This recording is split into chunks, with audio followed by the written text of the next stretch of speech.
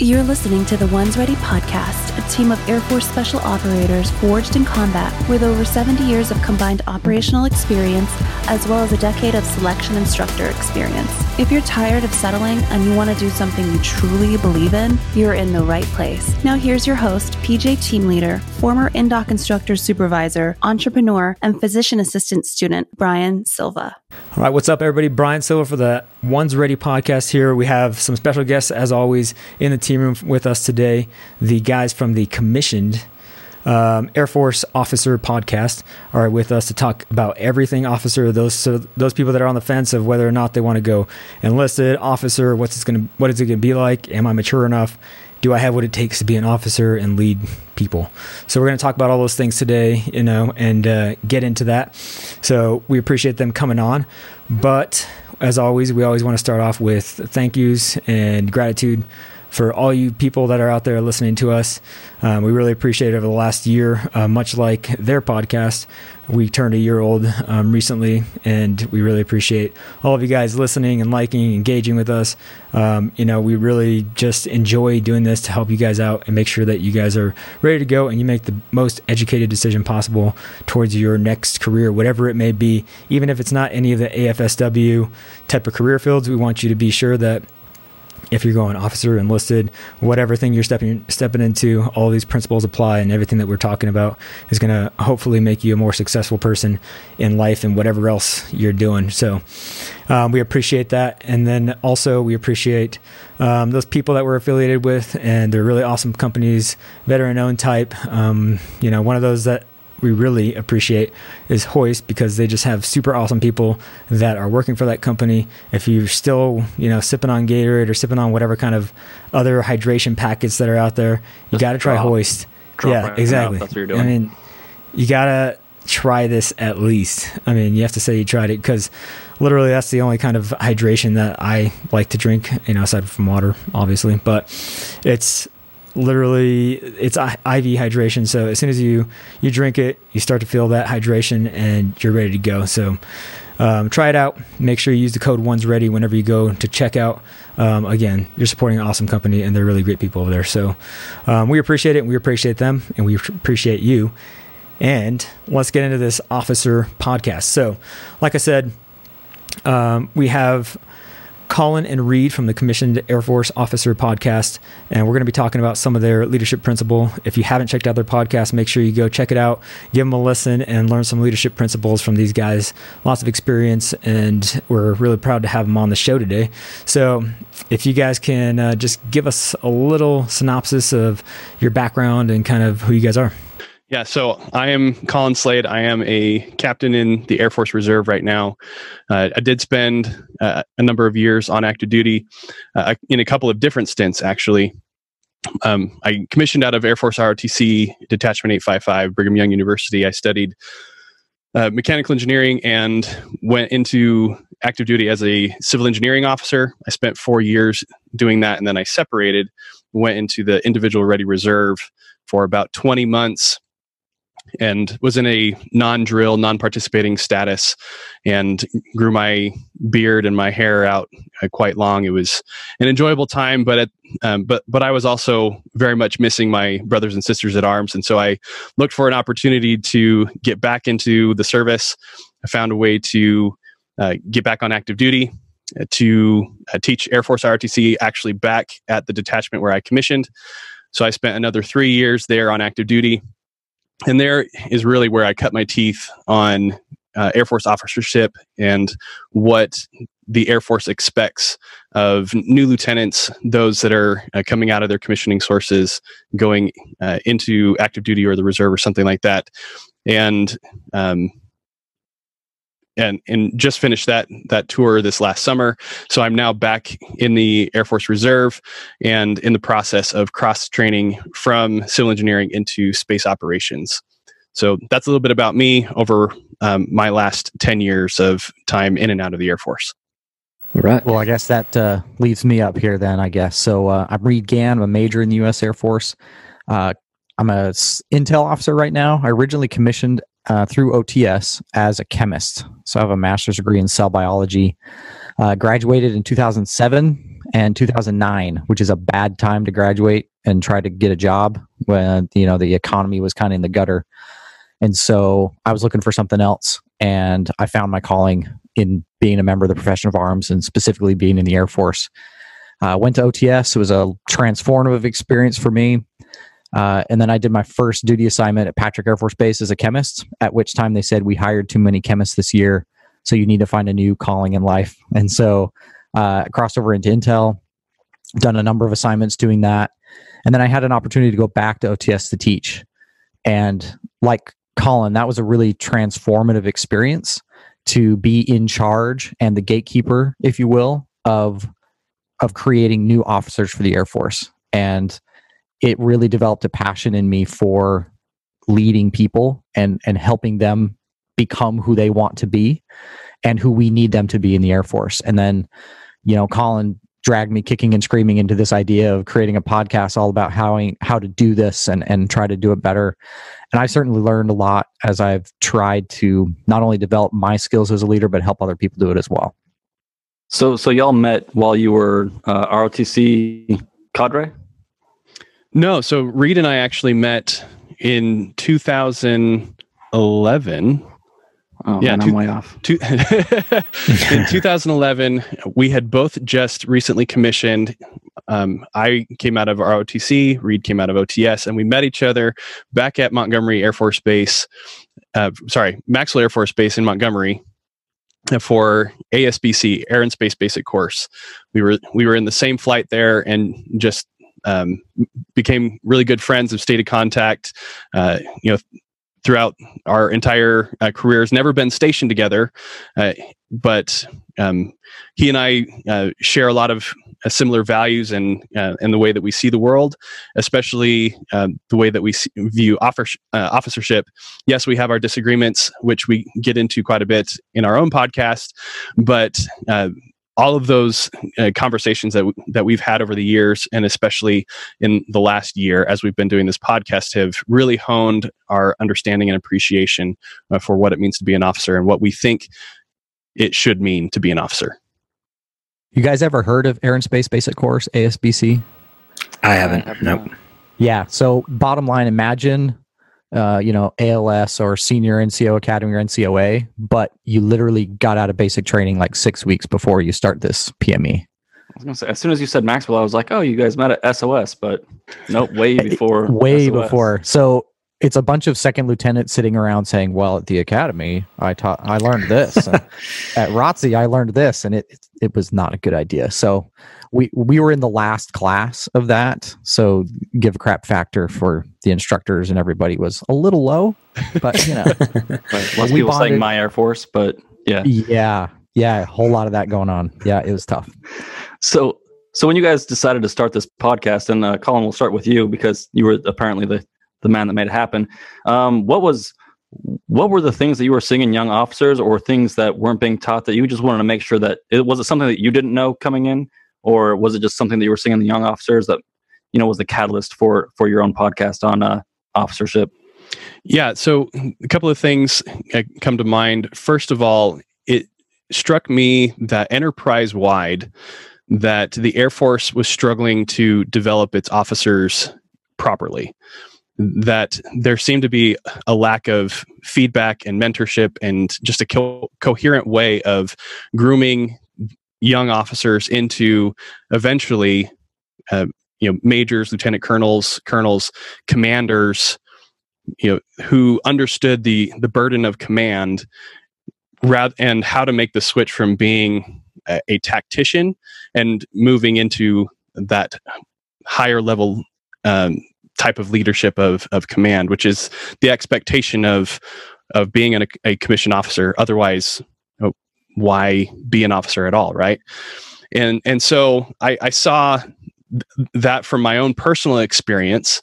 I saw that when I got into ROTC and the curriculum that we were supposed to be teaching to these young, bushy-tailed, bright-eyed cadets who have no life experience and no clue of what the military is.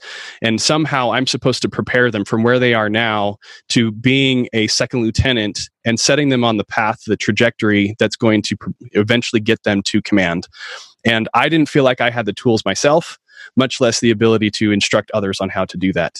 And so started having some of these conversations with Reed and realizing that there was a gap in the information just in general, but specifically in the podcasting space on this type of information. How do you become an officer? What does it mean to be an officer? What does the developmental path look like? And what should it look like is really where I think we want to go, is some of this thought leadership type of thing on how do we make it better for whatever fight is coming next. And a lot of the conversation right now is around great power competition and moving away from counterterrorism, that sort of thing. And that's going to take a different type of officer, a different way of thinking.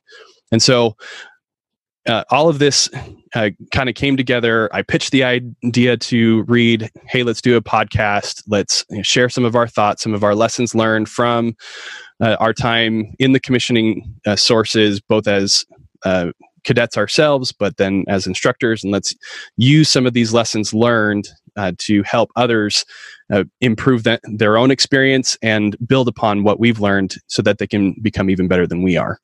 Reed, you got nothing to jump on that?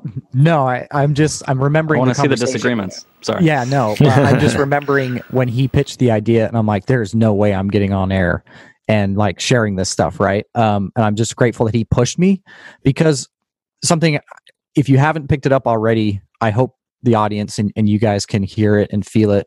We really care about delivering a quality product. When we say our product, it's those second lieutenants, because the enlisted corps is the heart and soul of our service, and we owe it to them. We owe it to you guys to deliver effective leaders who are going to enable and then get out of your way and let you guys just crush the mission. And when we see those failures all around us, the first place Colin and I look is what are we doing wrong?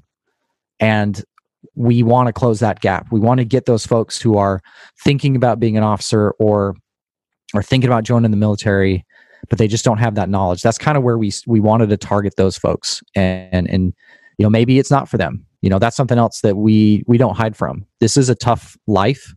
It's a lifestyle. It's a profession. It isn't just a job that you show up for. And we want to try and help kind of remove some of that mystery for folks. Right. Well, and I think it's super important for the enlisted corps as well to understand what officers are supposed to do, the legal responsibility that they have versus us. Because I remember coming up, when I'm a staff sergeant, it's real easy to look over at the officer corps and be like, what makes them so special? Like they have a degree, without fully understanding where the lines are and what the different responsibilities are and how different they are. And as I've grown up through my career, like I ran across some guys, I think they were straight out of the academy, like on casual status, and they were doing that whole hey, Sergeant, don't salute me, it's fine, blah blah blah. And I kind of got upset with them. I was like, guys, this is the deal as I understand it. But all I'm saying is I think it's important on both sides of the fence to understand where our responsibilities begin, where they end, and what our expectations should be for each other, just like you're saying. Because that's the only way that we're gonna get the mission accomplished in the most efficient way possible. But I'll stop ranting. So you guys are kind of focusing on the pre, when the pre Air Force audience, right? And when should people start preparing if they want to be a successful officer? And Reed, we'll start with you this time. When should they start thinking about it? And what kind of things should they start doing? So the answer is immediately, right? Wherever you are, it's time. The things that are essential for becoming an officer are outlined in Title 10. We're not going to go through them all in detail. They're kind of the basic stuff that we all expect, right? You got to be a citizen. You got to have good moral character. You have to have some physical qualifications and the like, right? It goes on and on. No mysteries there. But the things that make you a good officer are, in my opinion, traits that you have to develop over time. These are things like trust. These are things like character. These are things like caring for people and caring about people more than you care about you. Those are things that I don't think you can just start, overnight. I think this is, something that you have to work at. At the same time, I don't want people who are thinking about this and like all of a sudden start doubting themselves and maybe this life isn't for them. I think overwhelmingly, most people have a lot of these good kernels. They have a lot of these good seeds embedded in them. And part of what training can do is to bring those things out. I don't know, Colin, what are your thoughts on, kind of when people should start? I felt that life had kind of prepared me for this. Again, I feel like I found my calling, right? When I showed up to OTS and they start doing all those cheesy, motivational speeches and, like, hey, let's go running with our boots on in the night. And I'm like, yeah, like I'd found my people, I'd felt like I'd found my tribe. And so for me, it was a culmination of things I had done my whole life that just kind of came together. Yeah. So for me, there's a Chinese proverb that goes, the best time to plant a tree is 20 years ago. The second best time to plant a tree is now. And so if you wait on starting your development toward being an officer or toward being a better enlisted airman or being a better person, period, you're losing out on the time that you could have spent getting that much better, right? 20 years ago would have been a great time for us all to have planted that tree, but that's no longer an option. And so we now are faced with the choice of what we're going to do with the time that we have now. Are we going to be deliberate with our choices? Are we going to say, are we going to recognize within ourselves that there are some limitations that we want to improve upon? And then are we going to develop some goals and plans to accomplish those goals and then commit ourselves to actually do the hard work of making those changes? And so if you want to be an officer, if you want to join the enlisted corps, if you want to be a better person or any of those types of things, the best time to do it is now. Right. I think committing to stuff is scary. Sorry. Yeah, go ahead. No, I was just saying, I just had a thought, like, 'cause when you said, like, you need to commit, like, I remember committing to stuff is terrifying for some reason for people. And, we get that kind of stuff a lot. So I just want to throw that in there real quick. Like, why is it so scary to commit to something? Just a thought. Probably because it's going to hurt. Yeah, 100%. I mean, the same principle goes for those people that, haven't set up some sort of IRA or something where they can, get when they're older. If you start it when you're younger, everyone always tells you that at school. And then, for some reason, people just don't end up doing it because they're like, I'll do it later. I'll get to it. I'll whatever. And, before you know it, you're 40 years old. And you're like, man, I really got to get started on this. And that time, 20 years ago was the time to do it. So yeah, a couple things on what you guys were talking about there. I like what you were saying, Reed, just talking about some of the, ways that you approach it and allowing guys to do their business and take care of everything. Cause that's pretty much what we, talk about, in our podcast is the officers are there to facilitate the job of those people that are enlisted, that are actually doing the technical specialty type of work within the Air Force. And that goes for, any other corps also. And a lot of these principles that you're talking about are also across the board, not just in the officer world, but, NCOs, all that kind of stuff. If you're in a leadership position, period, you have to allow people to fail. You have to allow people to actually be able to do their jobs and facilitate that. At the end of the day, you have to care about your tribe. I just finished reading a book called Tribe by Sebastian Junger, and it's awesome. If you guys haven't read it yet, it just talks about, the belonging that people want to a community and to be able to actually contribute and prove their worth and show that they care about the community and actually, put forth the effort, because that's the only time that people are willing to put forth their maximum effort. It's not just to make yourself better. It's to make those around you better and actually, make what you leave, at the end of the day, we're all going to leave this planet. So hopefully we leave it a better place, and we leave the Air Force after we leave it a better place. And those people that are following behind us are able to actually facilitate being better at the mission and stronger than we ever were, doing everything smarter. That's all of our hope. And I think that's why we do all these podcasts to begin with. So I just like that you said all that kind of stuff, because it really aligns with everything that we believe in, not only in Air Force Special Warfare, but across the Air Force. So a couple questions I have for you guys. So focusing on leadership and, a young lieutenant, obviously you're talking about they should get started now and all that kind of stuff. What specific sorts of things would you recommend they start doing, if they're a person that's in high school or, even earlier, to get started on their leadership potential and being able to actually, practice before they get into the actual role of an officer, before they get to OTS? What kind of things would you recommend guys do? Yeah, for sure. So I'll take that one first. So if you look into the AFIs, yes, I am going to quote an AFI on your podcast. Don't sue me. This is the first. Oh my goodness. No, it's important for Reed and I to know where this kind of direction comes from. And so on our podcast, we do often get into the AFIs like good officers should, right? We should know where what is the actual policy. And so if you go to AFI 1-2, this talks about the responsibilities of a commander. But in that, it also talks about how the principles that are in that AFI can be applied anywhere to anyone, not just in the Air Force, but just in general. If you want to be a leader, this is the kind of stuff that you should be paying attention to. And the things that are required of a good commander or any leader is that they be aware of 4 things. The first one is that they pay attention and focus on executing the mission. Mission has to come first. That's what we are here to do. That doesn't necessarily mean that you have to be the one who is doing the mission. You don't necessarily have to be the guy who is, in Air Force Special Warfare, kicking in the door, shooting up all the bad guys. You don't necessarily have to be doing that. You should be aware of how it's done and enable it to be done. But that needs to be your number one focus, is the mission and how to get it executed and accomplished.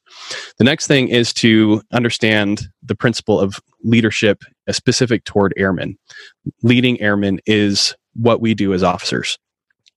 And that is managing personalities, that's managing their time, their training, their organization and equipment. All of that gets rolled up into this idea of leadership. But my favorite definition of leadership, or way of thinking about it, is you are a leader if you can influence someone to accomplish something that they wouldn't do or couldn't do without you.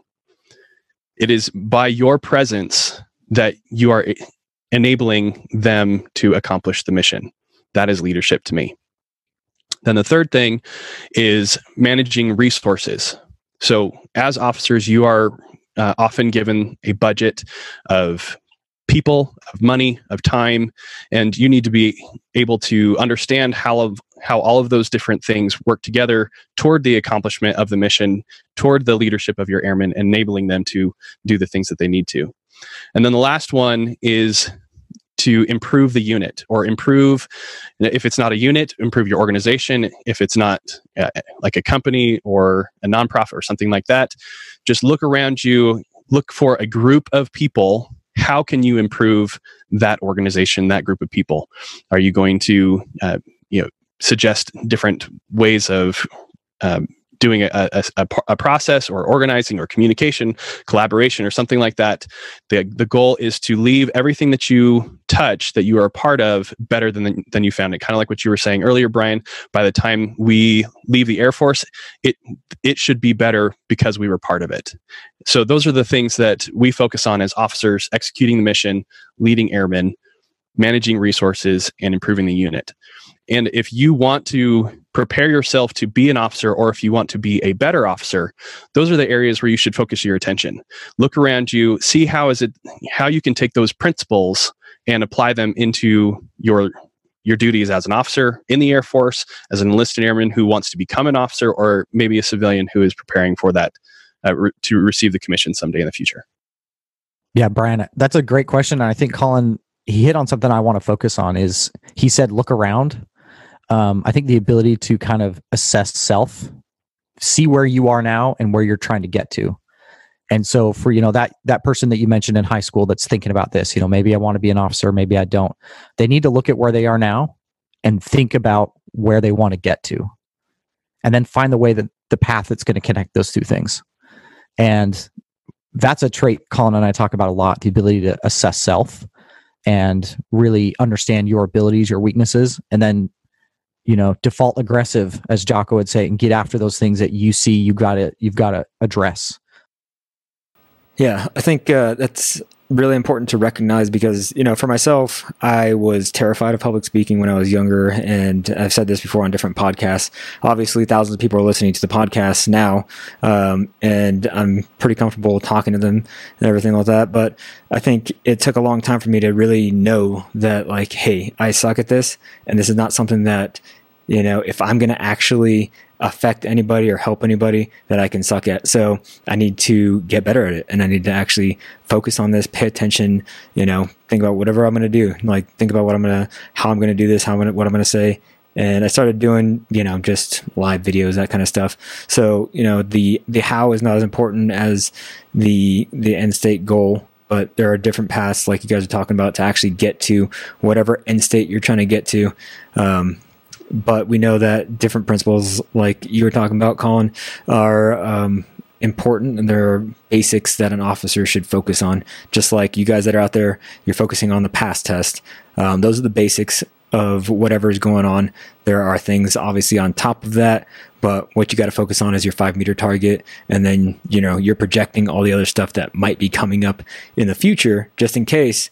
But as you go through, things are going to change. Maybe you have to kind of develop the situation and see what the best course of action is going to be. You don't just make a plan and then follow the plan just to follow the plan.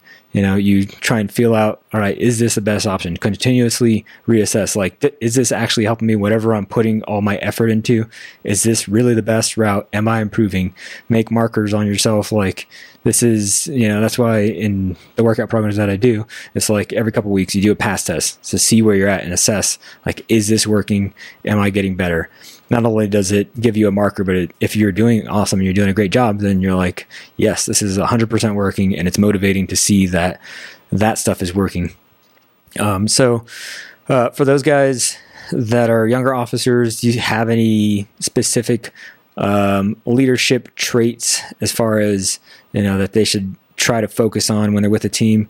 And then anything that you think you see a lot of guys fail at as a young officer that they could work on? Either one of those. We'll go with Colin first. Yeah. So something that I wanted to add on to this, to what we were just talking about, that actually applies here as well, is too often the new officer is focused entirely on themselves. They lose sight of the big picture. They are so concerned about learning the job so that they can be the best possible officer that they can, learning all of the AFIs, learning the policy, making sure that they're squared away with whatever job they've been assigned, be it to be a pilot or an intel officer or space operations officer or civil engineer, finance officer, whatever. It doesn't matter exactly what the career field is, but they get so focused on themselves, they get tunnel vision. And I know you guys have talked about, like, the pain cave. They turn inward and they stop looking outside of themselves. And it's not because they're in pain, it's because they care about themselves more than the people around them. They want to get the good strat. They want to get the good developmental opportunity. They want to make sure that they are put on the fast track to promotion toward lieutenant colonel and colonel. Maybe they have aspirations of being a general officer or the chief of staff, right?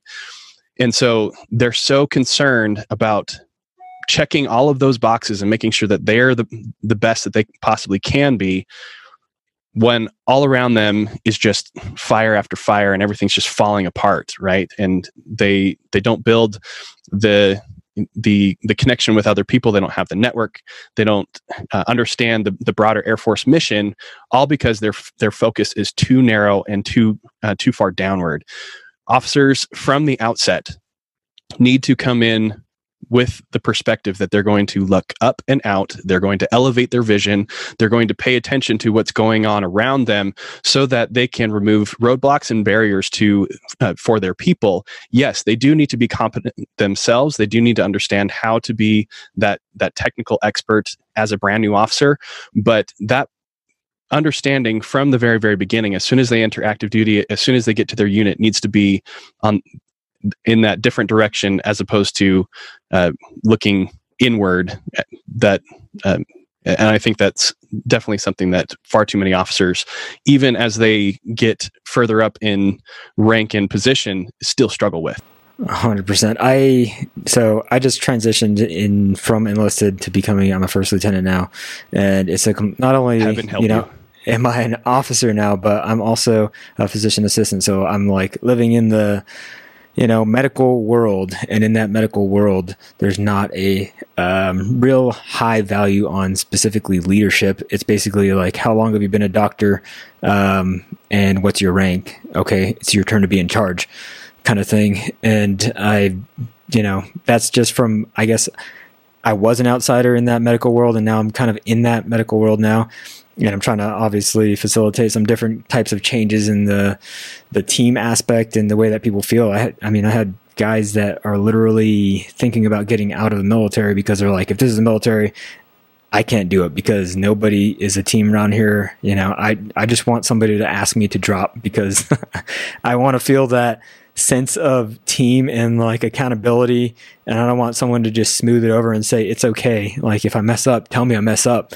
And there's just a lot of that going on. And like you said, there's a lot of people that are like, hey, I'm going to do this public speaking event because I want to be whatever, officer of the quarter or airman of the quarter or whatever. And that's definitely not what people should be chasing, and not why people should do any of the things that they do, is to be anything of the quarter or of the year or anything like that.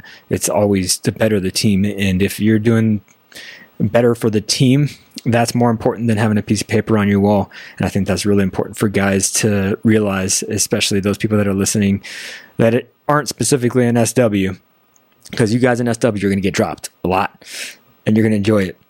But everyone else that's listening out there, don't chase bullets or chase any of that kind of stuff. Chase the team and making sure that the mission is taken care of, making sure your people are taken care of. And that's what's going to make you, a better officer. And you're going to value that much more than a piece of paper once you're retired and you're done with your job, because those relationships are going to last.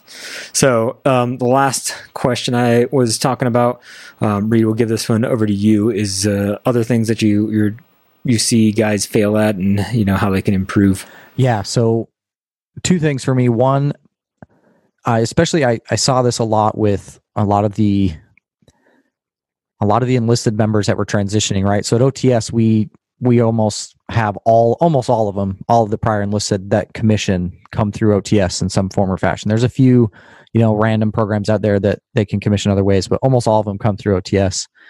And they understood the difference between officer and enlisted, and that fine line that you have to walk in keeping those relationships close, but also professional. But I see a lot of young officers get way too close with their enlisted members in a way that compromises their ability to exercise command when that is required. And that's something, it's a really hard thing to describe. I remember going through OTS, right? My dad was prior enlisted. He was in the Air Force for the first 8 years of my life, but I didn't really grow up in the military. So I didn't really understand that there's this like officer thing and this enlisted thing. So I'm going to training and they're like, okay, now fraternization. And I'm like, wait, I can't be friends with these people. Like this was all new stuff to me. And so it's something I've had to really learn a lot about and try to study, because it's kind of a foreign concept that there are these lines. And I think it's all fun and games when you're buds with everybody, but when you actually have to lay down the law, that falls apart really quickly, and it compromises your ability to be a leader and their ability to follow. And so that's one area that I see a lot of young officers making mistakes in. And I think to tie it up with what both you, Brian, and Colin both said, I think a lot of the source of all these mistakes is people forget their why. There was a reason you decided to raise your right hand and pledge your life to something bigger than yourself. And when you forget that, when you forget what got you to that point, that's when everything goes off the rails. And I think, again, you got to set back every once in a while, assess self, and ask, why am I doing this? And if that why is gone, then maybe you need to start thinking about doing something else. Those whys can change. Like if you started out in the military as a young single bachelor and, everything was light your hair on fire and deploy every week or whatever, right? That's cool. And then as you maybe find somebody, settle down, have a couple kids, like your why is going to change, and that's fine. But if you don't have something out there that can center you and that you can focus on and use as that guiding star when things get tough, because they're going to get tough. I think that's when a lot of people really start making bad decisions, is when they've lost that why. And I want to say there that your why should change. If your why doesn't evolve over the course of your time, then something's missing, and you need to, exactly as Reed is saying, is assess self, take a closer look at what's going on around you, and make some tough decisions if necessary. The way that the Air Force is set up is that we don't get to wear this uniform forever. Everybody will take it off at some point, and eventually you may either the Air Force is going to choose that for you, or you're going to realize that your why is now outside the Air Force, and that's totally okay. There's nothing wrong with separating before you reach retirement eligibility. But if you are caught unprepared for that because you haven't been paying attention to what your why is and what it should be, then that's a dangerous place to be. Well, I think it has to change, right? As you progress in rank and your responsibilities change, if your why doesn't change along with that, we see it on the enlisted side a little bit, right? As you go from staff sergeant and then you become a senior NCO later on down the road, and you're for us, we're like with the bros. And then like when you promote ahead of your bros and then you have a whole new set of responsibilities, you kind of have to like start setting those boundaries over again. I think on the officer side, you kind of come in with those boundaries. So it's a little bit different, like you show up and you're the same age as a bunch of these staff sergeants, and it's like, no, you're different. It's got to be tough. Like, I'm glad I'm not an officer, but, but speaking of which, like, I think you guys know, like all of us on the Ones Ready podcast are either enlisted or prior enlisted. And we talked about this a little bit before, is the officer enlisted relationship. And, I think we're getting into that now and how it's beneficial or how it works and how it doesn't work. But Reed, let's start with you. What do you look for in a enlisted leadership? So I'm also going to reference an Air Force instruction because I'm nerdy that way. I know this sounds really like cliche, but that little handbook, the enlisted force structure, it literally lines out exactly what you should be looking for, and it makes it really easy on us brand new butter bars who don't know what's going on. So for all those brand new officers who are like, what should I look for in an NCO? What should I look for in a senior NCO? There's this little handbook that explains it all. But no, for real. So when I think about, and I do kind of categorize them in three different ways, right? Like when I've got a brand new airman, fresh out of basic and fresh out of training, I have different expectations of them than I do an E7 or E8, those senior NCOs. And for me, what that looks like for those brand new young airmen, I need them to not give me a reason to not trust them. So when we all put on this uniform, that comes with trust. It's built in automatically because I can't afford to not trust you. Don't give me a reason to not trust you. I expect you to make mistakes, frankly. We're all young. We're all trying this out. We're brand new at this. But I expect heart and I expect effort, but don't give me a reason to not trust you. That's what I think of when I look at my junior airmen. When I look at my NCOs, again, trust is total given at this point, right? You guys should be completely plug and play. You should be crushing the mission, completely reliable. And I expect you to start to grow and develop into that leader that I want you to be. And just that concept of reliable performance. Those NCOs, they've just got to be wholly reliable. And this is where you're going to start seeing a lot more interaction between the enlisted and the officers, at least in the intel world, right? And I would hope that the NCOs can start treating the company grade officers like who they can become, not like who they are. Because these CGOs in not too many years are going to be pinning on oak leaves, and they're going to be DOs and commanders. And if you just keep treating them like one of the bros, they're going to stay one of the bros, and they're not going to develop into who we need them to be.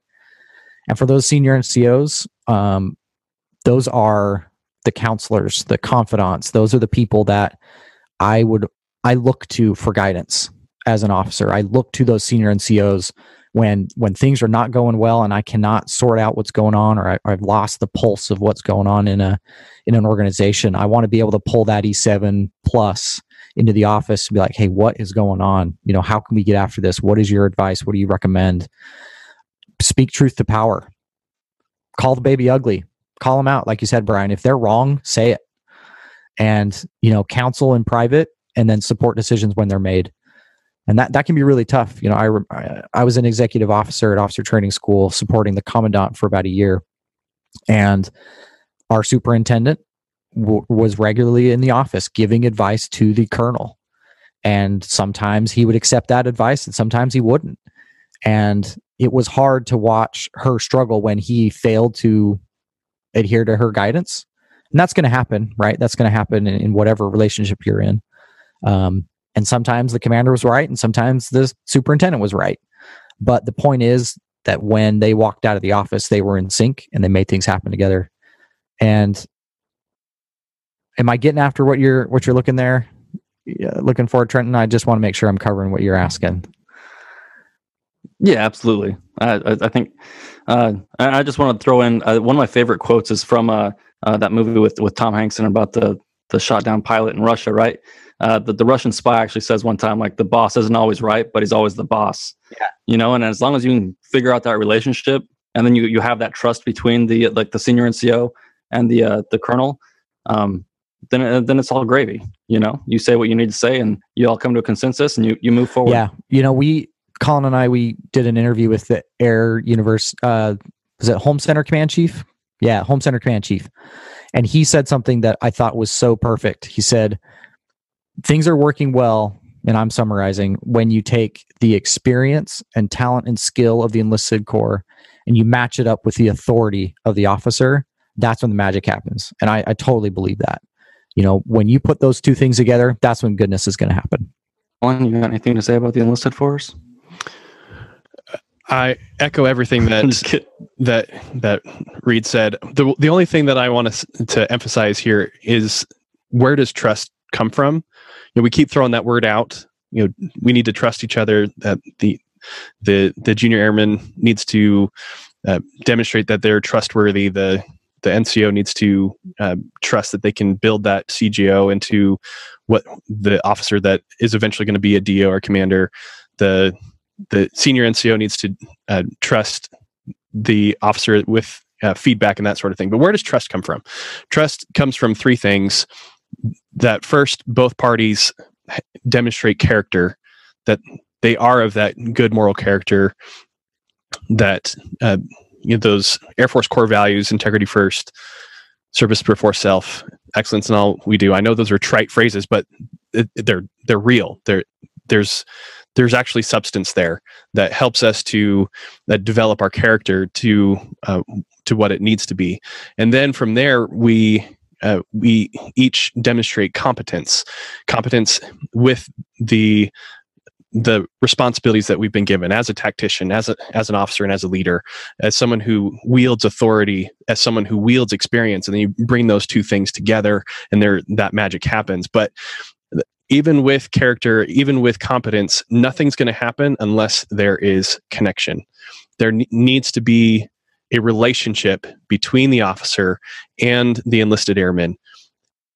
Yes, we don't want fraternization, but we want there to be a connection, a brotherhood even, not bros, but a brotherhood or a sisterhood, a connection between people who recognize each other for who they are or who they can become.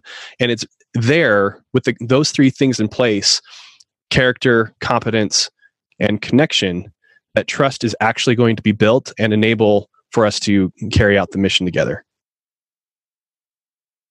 Yeah, and I think trust is everything, right? And I think there are some small differences between maybe the regular Air Force and what we do. We have a little book that was authored by Colonel Kurt Bowler, maybe one of our greatest stows that's ever lived. Just give him a shout out real quick. But like, one of the words that they use, and we brought it up before, with the team sergeant and the team leader, you need to have an intimate relationship. And I think people, we all make jokes about it and all that other stuff. And but knowing each other very, very well and building that trust and going through all the training together and proving that you're both competent and care about the same things and care about the people and care about the mission. Once you develop that relationship, you don't have to work that hard at creating a symbiotic relationship that makes the team better. I just want to say right now, like, for anybody that's never experienced what it's like to have to be on a team where your officer corps and your enlisted corps are perfectly in sync, and they're all working together the way that they should be. It's a beautiful thing, and it makes everything better. Everybody is more comfortable to be honest with each other. Everybody's more comfortable to take chances to do their job better, or to come up with better ideas to get the job done. It just facilitates everything. But for you guys, if say I was like a captain out there right now, and I'm having that a struggle, or have questions about how to make that relationship better, or help my team become more high functioning, a higher performing team. And we'll go back to you, Colin, if you don't mind, real quick. What advice would you give them? Because I think that's kind of like the tipping point of where officers start to transition into that, like, really being able to facilitate, or correct me if I'm wrong, the team. Yeah. First thing that captain, or really that any officer who's in that type of situation, needs to do is shut up. They need to stop talking.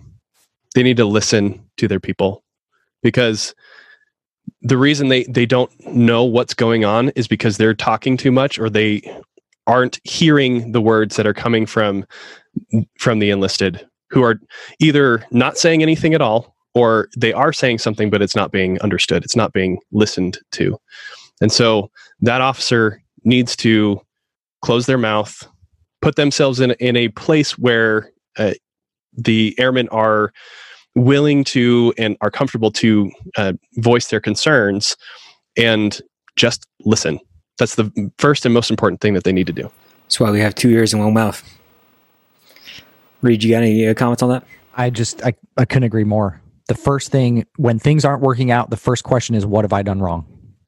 And I think that is a really hard question to ask, because in our profession, right, we're all superheroes, right? That's who we are. That's the aura we build. That's what training teaches us. That's what our moms tell us, right? We are these amazing superheroes. And it is really, really difficult to say, I messed up. And that's the first, and I totally agree with Colin. The first thing you have to do is shut up. The next thing you need to say is, where did I go wrong? Because as the leader, it is your responsibility to establish the culture. And if the airmen are too afraid to tell you what's going on, then you have lost. If you are talking too much, like Colin said, and throwing around your edicts of power, you are wrong. So the first thing, shut up. Second thing, where did I screw up? And if you can get there, and you can get an NCO who's going to straighten you out, like Trent was talking about, right? Getting on a team like that, it's amazing. There are fewer things that are more rewarding than getting in a room with a group of people, getting the job done, and feeling like you're part of a family. It's remarkable. It's why I keep doing this. Yeah, it goes straight back to, what you're talking about earlier, constant reassessment and developing the situation and just figuring out where do I need to go next? What did I do wrong? Is, that's the best that we can do with the product that we're working with right now. So I want to switch gears a little bit and talk about, we get a lot of questions from guys that are in college or not in college. They're thinking about college. Their parents recommend them to go to college so they can go and, have some kind of degree before they go into the military. And I get that question a lot. And there's a couple different avenues to becoming an officer. So academy versus ROTC versus, like I did it basically. Yeah. I just signed a bunch of papers and became an officer. Yeah, there you go. I still haven't been to OTS. So there's a lot of different ways. So I don't really know how to act like an officer. And I was telling Aaron that it's like, I'm coming on here. These guys, this is going to be the most officer training that I've received the entire time I've been in the Air Force, because I've literally had 0 conversations about doing officer things. Yeah. So I'm going based off of what I know, my experiences. Hopefully those are valid enough to improve the team. But for those guys that aren't sure, which path to take, which avenue would be the best for them personally, academy, ROTC, other things, how would you recommend they go about assessing whether it's right for them? Yeah, sure. I'm going to take this one. So I think they need to understand there are 3 main sources to get a commission. and they are prioritized by the Air Force. So depending on how badly you want to get commissioned, you should try to go to one of these in order. So the first is the Air Force Academy. They commission about 1,000 people a year. They primarily commission line officers, or those people that are able to be in command doing combat functions. They do commission, people that go on to law school and medical school and things like that. But overwhelmingly, these are going to be your pilots. 60, 70% sometimes of the graduating class is going to be a pilot. So they get first dibs. It's facts, right? They're the first people that are in line when it comes to getting a commission. The second biggest source, and the one that they should go to second, is ROTC. And that commissions the bulk of the officers. They can do that through their various colleges and universities. Colin can answer questions about that if any of your audience want to get in touch with him about that. And then third, and the backup system for commissioning, is OTS. So they all recruit different pools of people. The academy is kind of your elite, your Ivy League competitor. These are the folks that are smarter than all of us here in this, in this team room today. These are the genius types, who are not only attractive and physically fit, but they're also really, really good at being a leader and doing other things. And we all would hate them if they weren't just nice people. But that's kind of, the crowd that goes over to the academy. ROTC, they definitely get a more diverse group. They are, as Colin would say, they are interesting the qualified. The ROTC instructors and recruiters, they're out there trying to find people who have skill sets we need and getting them while they're at school. I should have mentioned this before, but if you are interested in going to the academy, you need to really start buckling in about your sophomore year. Junior year might be a little bit late, but that's when you really need to start looking at the academy. ROTC. That's sophomore and junior year of high school, correct. Not college. Thanks for clarifying that. Now with ROTC, you've got a couple more years. So it's generally a 4-year program. It can be a 3, and it might be a 2 if you're really special. But in general, your first couple years of college, you're going to be able to do ROTC. OTS is for those that have their degree already. But OTS, and this is really important to know, it's the flexible partner in the commissioning scheme. So in years like right now, where there's a 20-year high in retention, nobody's leaving the Air Force, you can't turn off the 4 years of the Air Force Academy and tell those 1,000 people, hey, you don't get a commission this year. But you can absolutely stop sending people to OTS. So when we talk to people all the time that have this question, should I go to the academy? Should I go to ROTC? Should I go to OTS? If your goal is to commission, start with the academy. If you're ineligible for that, try ROTC. If you're already past those things, then OTS is kind of your plan C, because they can and will turn that valve off if they don't need people to be commissioned. They just will stop sending them there. So I was in that group, right? I went to OTS. I was done with my bachelor's and my master's degree when I thought, hey, maybe the Air Force would be for me. So it kind of catches people at all different developmental stages. Again, OTS does the overwhelming majority of prior enlisted members that have gotten their degrees. So those are kind of the differences, just kind of wave top, but in priority order: academy, ROTC, OTS. Colin, you got anything on that? No. All right. Reed did it real well. Yeah, I didn't even know that stuff, honestly, especially the prioritizing thing. Sorry, that I'm thinking about it, if you don't mind. Yeah, the only thing that I would want to add there is that there are special programs that enable enlisted airmen to go to each of these different sources. And so what Reed was saying as far as like priority goes is more for the civilian who's coming in without any prior enlisted experience. But if you're an enlisted airman who is not married, doesn't have dependents, still young and vigorous, you can apply for the LEAD program, which will send you to the academy. So you can enlist first and still go to the academy, or you can get these different scholarship opportunities that will send you to Air Force ROTC. But the vast majority of, like Reed has been saying, vast majority of enlisted to officer commissionees is going to be through OTS. Okay. And one other thing that I wanted to throw out, I don't know if you guys have any experience with this, but I talked to a couple guys recently that are part of an ROTC program. It's like a STS unit, basically, where they kind of form their own little unit and guys train together, that kind of stuff. So I just want to throw that out there. I don't know what kind of experience or really how that's organized or anything like, if it's just a unique thing to down here at in Utah, or if you've seen that in other places or whatever. But I sounded like it was a pretty good opportunity for people that are like-minded to get together, train together, and practice leadership, amongst each other, and building the team like that. Is that available other places? Yeah, so I can talk to that a little bit more too. So different ROTC programs, and also at the academy, there will be what they call like phase 0 or ST prep kind of things, where the masochistic cadets like to get together and beat themselves up, doing pool sessions, or it's everybody listening here, right? Yeah, exactly. Go torture yourself. And that can be a really great program to help prepare you for the rigors of selection and that sort of thing. But really, the greatest benefit that comes from those phase 0 and ST prep kind of programs is just the bonding with other people who want to push themselves to their limits. And it really is an amazing experience to be around those kinds of people who maybe will never end up being, and most likely, I should say, will never end up being STOs, CROs, or TACP officers, but are still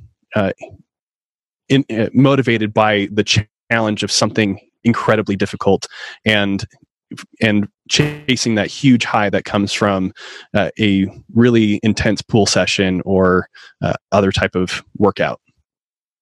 Yeah, we see it go in waves. Like I know the University of Washington had a really good program there for a while, because we'll see all of our officers come from a particular school for a while. We always get a pretty good group of guys out of the academy.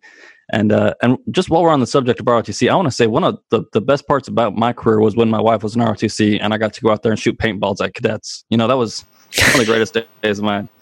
Actually, Amen. She wasn't that happy about it, but yeah, the cadre out there were like, "Hey, you get to come play out 4. You know what you're doing," and shooting up a bunch of cadets was a lot of fun. But actually, I wanted to have a little bit more fun, if you don't mind. So I have a quote here, just to get your guys' take on it and put you in an uncomfortable position, from the Army Officer's Guide in 1894, and I'm sure you've heard it. Enlisted men are stupid, but extremely cunning and sly, and bear considerable watching. And do you guys have any thoughts on that about enlisted people? It's wrong. Different time, different place. Different time, different place. That may have been the case then. For conscripts drafted into the Army, no base level of education or anything like that. But in today's Air Force, and even in the Army, even there the are Army. some. Yeah, we'll say that. Even the Army. Even in the Army, our enlisted airmen are, bar none, the most intelligent members of the military anywhere. You cannot get better people than our junior enlisted airmen and our NCOs. Like they are just amazing. I'm playing. I don't so much focus on the stupid part. The cunning and sly. That's true. I think to me that's like a warning, right? Because like if you, it's like like if your friends aren't making fun of you, they're not really your friends. I think it's like a warning. If you mess up with your enlisted folks, like you're in charge, but they can make your life miserable through sly and cunning ways. I don't know. I see it as a warning to officers if you're not doing the things that you're supposed to do. Yeah, but I'm just playing. I'm sorry. No, I think you're really hitting on something, right? Like if an officer isn't forming that intimate relationship as you've described, and yeah, if they are not doing that, they that kind of stuff is capable of being happen. It's capable of happening, right? I was deployed to the UK last summer, and I had 2 of the best NCOs I've ever worked with. And I remember walking away, and one of them said, to another airman in the Royal Air Force, he's like, "Yeah, I just gotta keep my captain out of trouble."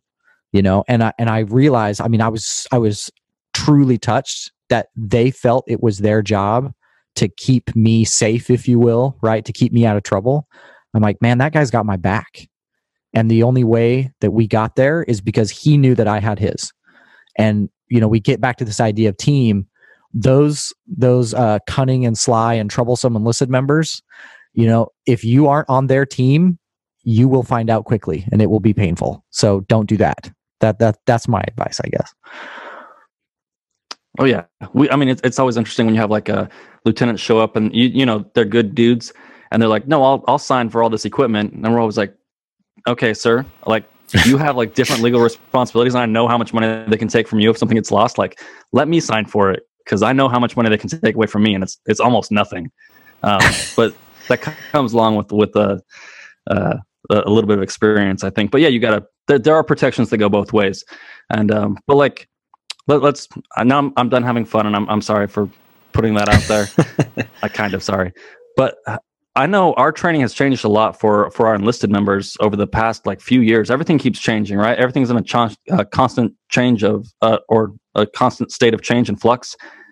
Has the training for the officer corps changed that much recently that you guys have seen? Yeah, it's actually gone under quite a bit of change. So it wasn't even all that long ago, in back 2010, 2011, when just at OTS, there were vastly different training programs if you were going to go Air National Guard or if you were going to go active duty or reserve. And when you think about it, we don't fight that way. We expect a similar performance, right? If you're a first lieutenant in the National Guard, we expect you to perform just as well as a first lieutenant in reserve or the active duty. And so starting back in 2011, they really started to try and merge as much of these trainings together as they can. And it's gotten to the point now where it used to be, even when I went through and when I was an instructor, the direct commissioned officers, so those folks that are medical, so doctors, dentists, and then legal, so all RJA. Yeah, Brian. Yeah, exactly. And our chaplain corps, they were direct commissioned. So, I mean, the minute they signed on the line, they got bars and they were getting paid and getting saluted. And some of them couldn't even spell Air Force yet. Not you, Brian. When finance catches up, yeah, actually. Eventually, right? Yeah. But these direct commission folks, some of them starting as high as lieutenant colonels, depending on their experience and previous knowledge. I saw people, day one OTS are wearing 05. And all of those training programs are now they've all been put into one at OTS. And so instead of giving out like 6 different commissioning programs at officer training school, we have one. Now, there are some legal reasons why some of the medical folks can't go to all 8 weeks of OTS. That's written into the code and we can't change that overnight. So they go to a 5-week program. But overwhelmingly now, every single officer you're seeing coming out of OTS, whether it's Guard, Reserve, Active Duty, Direct Commission, you name it, they're going through one program. And that's just happened in the last, 12 to 24 months. Yeah, and I'll speak to ROTC. The curriculum that officers, that cadets, I should say, the curriculum that the cadets see over each year changes a lot or a little depending on the direction from the commander there at the home center and other things that are going on in the Air Force and in the world. For example, there's a big push right now to give more understanding and experience with space doctrine as opposed to just Air Force doctrine and also joint operations, understanding the other services a little bit more. And so that stuff gets revised and looked at every single year and changed based on the needs of the Air Force and the Space Force. Nice. No, that's awesome. That's good news because like I was still under the impression that for the medical folks, the joke is they go in there, they show them how to wear a uniform. When people throw their hand up at you, you throw your hand up back, and that's it, right? Like, and then you're an officer in the Air Force and you're good to go. But it's good to hear that some of that has changed and the other stuff. With the brave new world that we live in, social media. The new generation coming up that we don't completely understand, but I think we all started the podcast for similar reasons, is reaching the audience that we're trying to get back to, right? to replace ourselves. Have you guys seen a change in the young officers, and how has social media helped shape the way that we recruit or train people, or just the type of person or some of the characteristics of the people that we're getting in now? That's a really interesting question. In some ways, I think social media has replaced a lot of maybe the mentorship that we used to get at, say, the officers club or something like that. I don't see that happening as much anymore. The individual mentorship. But I'll tell you, the reason I am still on Facebook is because of some officer mentorship pages that I'm a part of. It happens, at least weekly. I'll read something there that I'm like, man, I really didn't know that. That's good information. But how does it change people? I think that's a tough question. I think it can impact their ability to connect and make those appropriate intimate relationships. And, to pull the curtain back a little bit on OTS, one of the first things we do is we take their phones. And it's not because we hate them. It's because I need them to build a new social network with the 16 people sitting in your flight room. Because you're not always going to be able to just pull out your phone and send a text message to whoever, when you're having a bad day, or you're not always going to just, be able to escape to YouTube and do whatever you want in the middle of, a hard time. You're going to have to rely on the people in your immediate circle. That is something I did find as an instructor at officer training school. That was not easy for some folks. The ability to disconnect from their existing safety network of people and build new networks. That was something I struggled with. Colin, did you ever, see that when you were at doing ROTC stuff? Yeah, not so much at the university, just because of how the training happens there, but definitely that's the case when we do our summer field training, when we force the cadets to be without their phones for 14 days. And, it's like the world has ended for them. But it's for that exact same reason, that they need to focus on the task at hand and build relationships with the people that are around them. It goes right back to what I was saying earlier about, if you want to have trust, you have to have connection with those other people. But something else that I wanted to say about social media is that it seems like there's a big victim mentality within the Air Force, especially on pages like Reddit, where the goal every single day is to go and complain about everything that's terrible in the Air Force, or this is how horrible my job is as a maintainer, or hey, look at all those nonners over there who are getting hot meals in the DFAC or something like that, and doing it with some funny, cheesy art. It feels like that's what so many of our airmen are going to social media for, is that outlet to vent.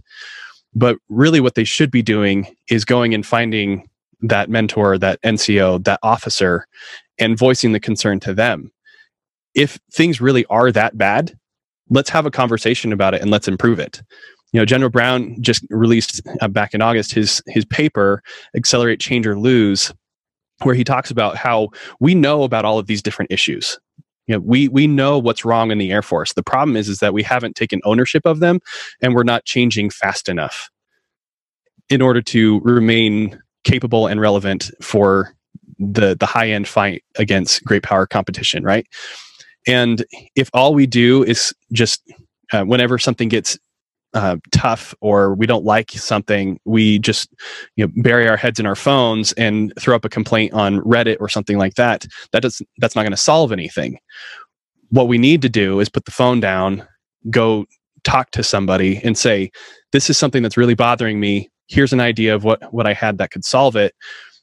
Let's talk to an officer, a major, lieutenant colonel who has connection to resources of time, money, manpower, and see if we can actually fix some things. Yeah. I just wanted to jump on that real quick. And I know I've seen with some of our students come in the door. One of the things I tell people when they come through is we have a problem with interpersonal relationships and more specifically conflict resolution, right? Face-to-face conflict resolution. That's why we put all of our students in an open bay we take their stuff away from them. And we're like, you're going to figure out how to get along. Like, and if you come to me with a stupid complaint, like, I'm not trying to be mean, but I don't care. Figure it out. Like, that's what you're going to have to do. I can't hold your hand for the rest of your career. So I think that's one of the huge problems with being digitally connected all the time for this next generation.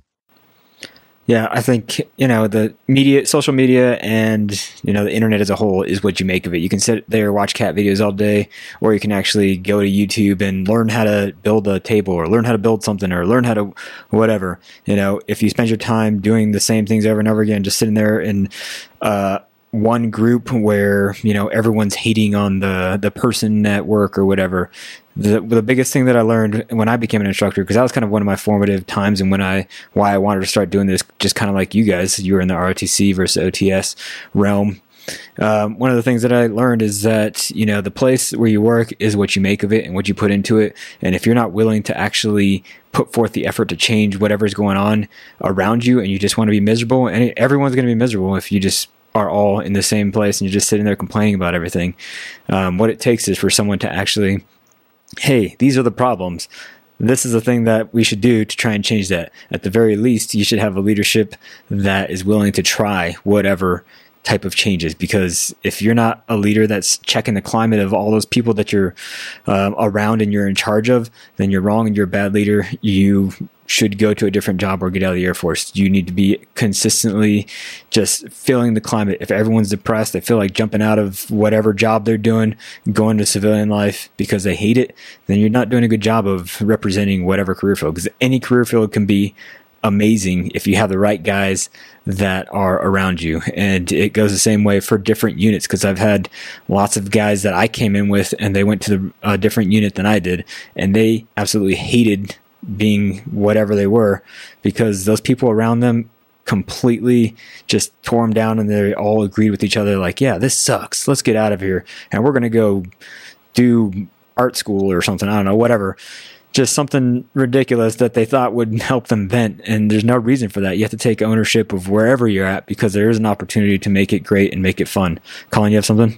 Yeah, so absolutely the individual airman needs to take ownership of the unit and making those improvements. But ultimately, the responsibility falls to the officer, the commander in charge of that unit, who has the authority and the means to make those changes, to do something about it. But if they're waiting until they get the results back from their climate survey, that's too late, right? They needed to have built and fostered a culture earlier on that would allow those airmen to make those changes or voice those concerns.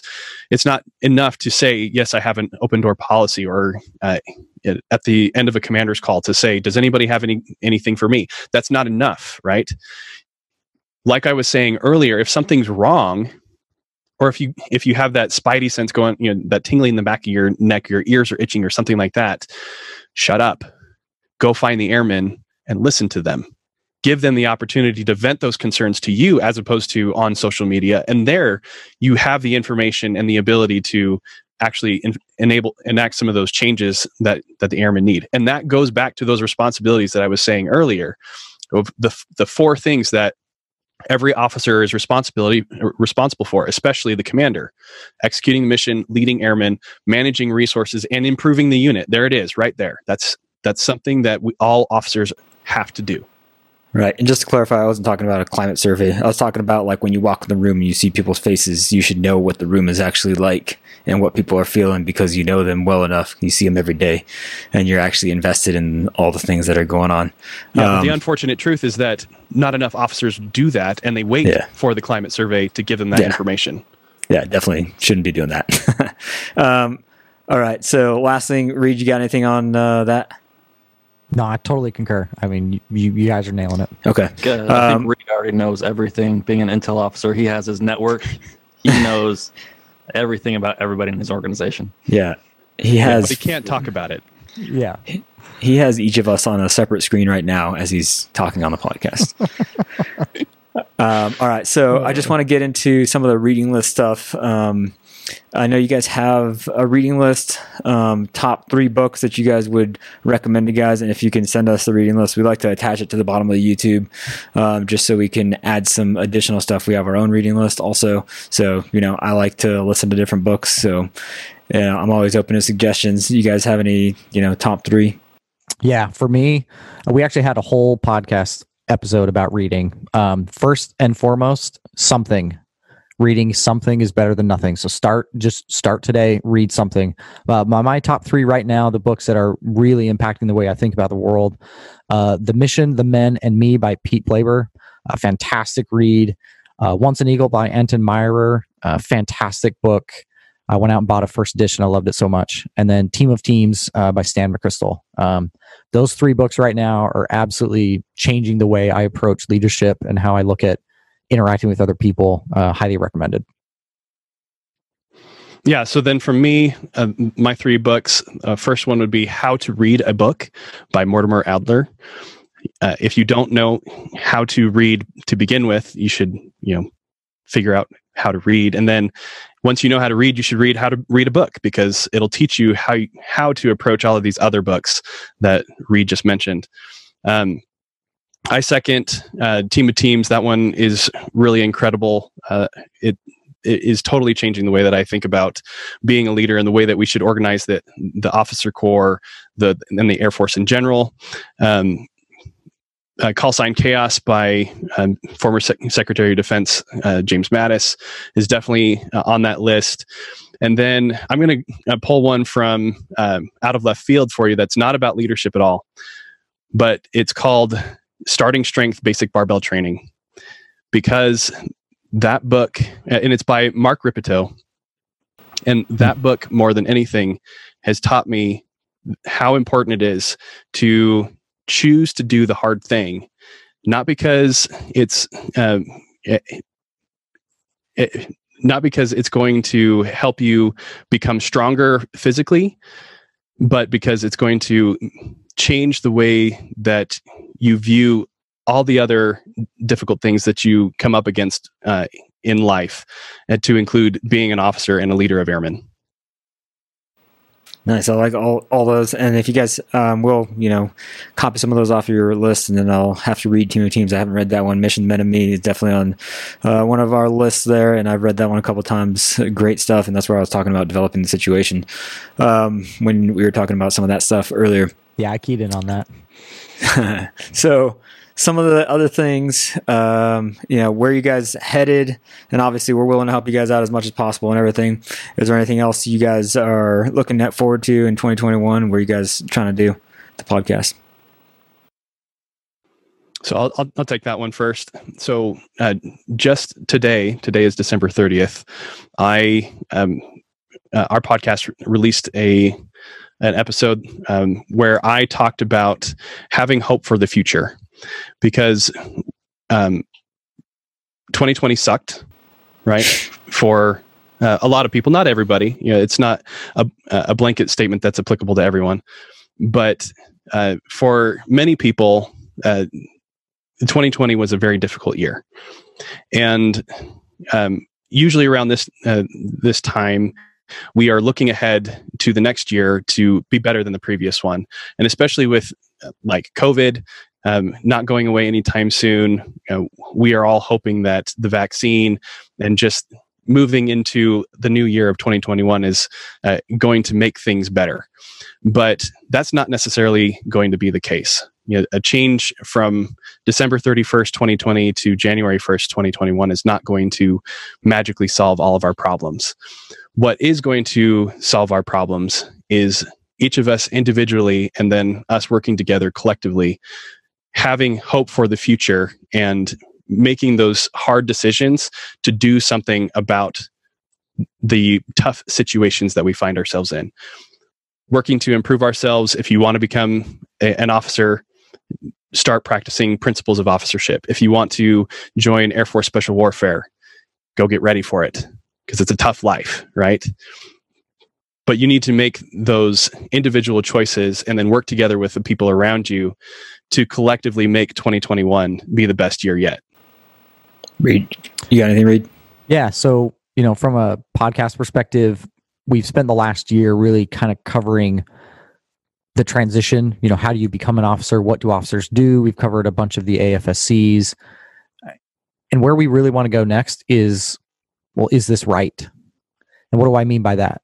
Like, how are we developing officers? Is that right? Are we focusing on the right things? Are we developing the leaders we need for the future? What are some areas that we think we can improve? How are we organized? Those kinds of questions are kind of the things that we're trying to tackle next. Big topics. The thing that I love about this, and I think we've all kind of hit on it a few times, is this is ours. We own this. We are members of the profession of arms. And outside of a few laws, which are real, we can't break those. This is on us. This is on us to make it what we want it to be. And so that sense of responsibility that we have is something that is really amazing, that this is on us. And if it's not good, let's fix it. So that's kind of where we're going next over the next couple months. Yeah, I love that. And I think one of the important things that we have with the podcast and social media and the tools that we have at our disposal is, for us, we would have never met if you guys didn't have a podcast and we didn't have a podcast to spread ideas and communicate across different things. What's working for one branch, what's working for another. Obviously, there are different ways to implement stuff based on the character and the types of jobs that people are doing. One thing might not work specifically for one, but if a person's listening to these episodes and they say, hey, these are some tools that I've seen implemented and they work and they've inspired my crew, we're the most effective team, all that kind of stuff. Everyone just meshes and melds together and we get the mission done, we get the job done, and then we have a lot of fun also. And we're always going to remember, because everyone can remember that unit that they've been at. And it's like, man, that was the best time. Every single person there, like, I have a story, I have just memories, we talk all the time, we do whatever, and a lot of us felt that, for me personally, when I was going through the selection, is just a lot of guys there. You just go through so many different hard times. You see people crying, you see people laughing, you see people poop their pants, you see people every single little piece of a person that you could possibly see, you see, and you get to know them better for it. And when there's some kind of conflict or some kind of thing that goes on where they disagree, they get over it because they can go back to, like, hey, we're in this together. It doesn't matter. We're here to do whatever it is that needs to get done. And I think that is super important. We're able to actually reach people that are in command positions through our podcast, have them come on, spread their ideas.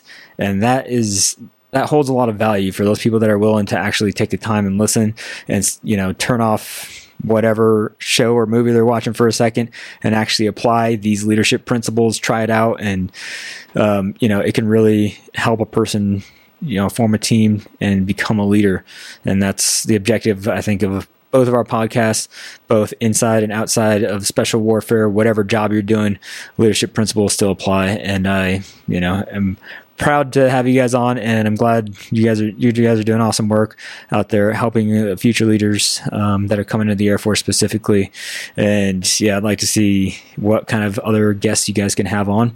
But I think just having the ability to do that and get people to spread ideas is super important. So just to recap, if you guys, we went a little bit longer than usual, but I think there's some really important things, and there's some really great quotes that are really applicable to everyday life as far as how you're going to proceed, doing the hard thing first, making sure that you continue to have a plan, but then develop everything as it keeps on going on, constant reassessment of where you're at, where your people are at, and then investing in the team and the people that you're around constantly, because at the end of the day, nothing is about any piece of paper on your wall. What it is all about is the community that you create and the legacy and the type of people that you foster and leave behind. If you're a person that's in a leadership position and everyone around your shop just hates their job, then you need to start thinking about how you're going to start to implement new things to make them successful. If you're a person that's trying to grow and be a leader, then go and test out whatever way possible. If it's one of those ST groups in ROTC, or if you just organize your own training group through the internet, start testing out your leadership abilities, try different approaches, figure out, and most of all, invest in those guys that are around you, because that's what's going to matter. So I appreciate you guys coming on. and talking to us about some of the officership. Again, this is the most officer training that I've ever had in my entire life, so I appreciate you guys helping me out with that. Which automatically makes it the best you've ever had, right? Automatically. So, for you guys out there, what's your guys' Instagram handle, just so they can look you up? They can find us on Instagram at Air Force Officer Podcast. All right.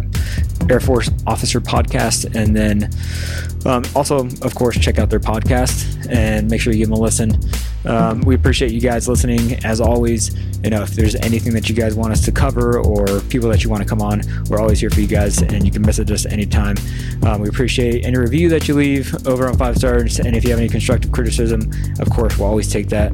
So continue to go out there and crush it and earn each breath. Later.